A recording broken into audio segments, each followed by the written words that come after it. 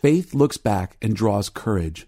Hope looks ahead and keeps desire alive. And meantime?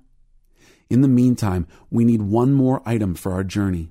To appreciate what it may be, we have to step back and ask, what is all this for? The resurrection of our heart, the discovery of our role in the larger story, entering into the sacred romance. Why do we pursue these things? If we say we seek all this for our own sake, we're right back where we started, lost in our own story.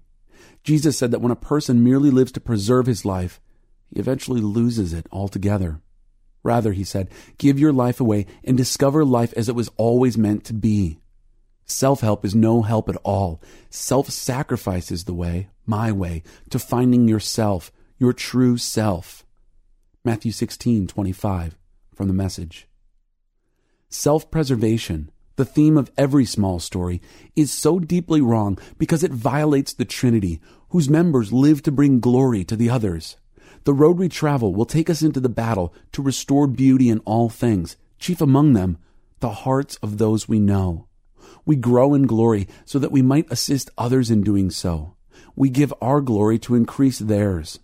In order to fulfill the promise of our journey, we will need a passion to increase glory.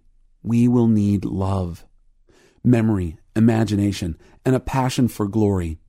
These we must keep close at hand if we are to see the journey to its end. Dragons and nits and the noonday demons lie in wait. But the road is not entirely rough. There are oases along the way.